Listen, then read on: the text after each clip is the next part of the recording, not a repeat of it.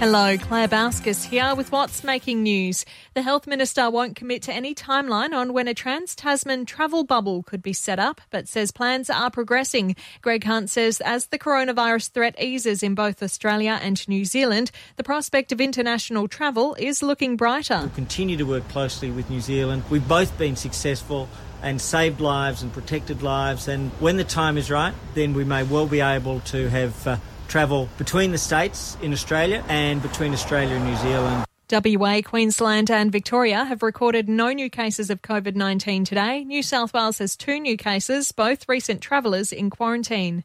Detectives are investigating the circumstances surrounding a woman's death after her body was found in a Western Sydney home. Detective Inspector Jason Petruska says police made the discovery after concerned relatives raised the alarm. The young lady had not been seen for 6 days.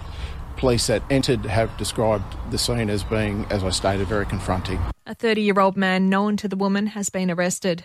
A desperate search continues at Mount Disappointment, north of Melbourne, where a teenager has spent a day missing in thick bushland. The 14-year-old was separated from his family while hiking yesterday afternoon.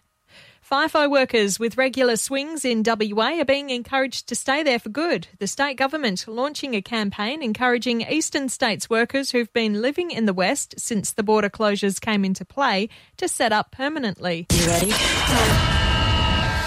In sport, Paul McGregor will hold on to his job as Dragons coach for now after surviving today's emergency board meeting. Despite being under contract until the end of next year, his future's been up in the air with the Dragons none from 4 this season.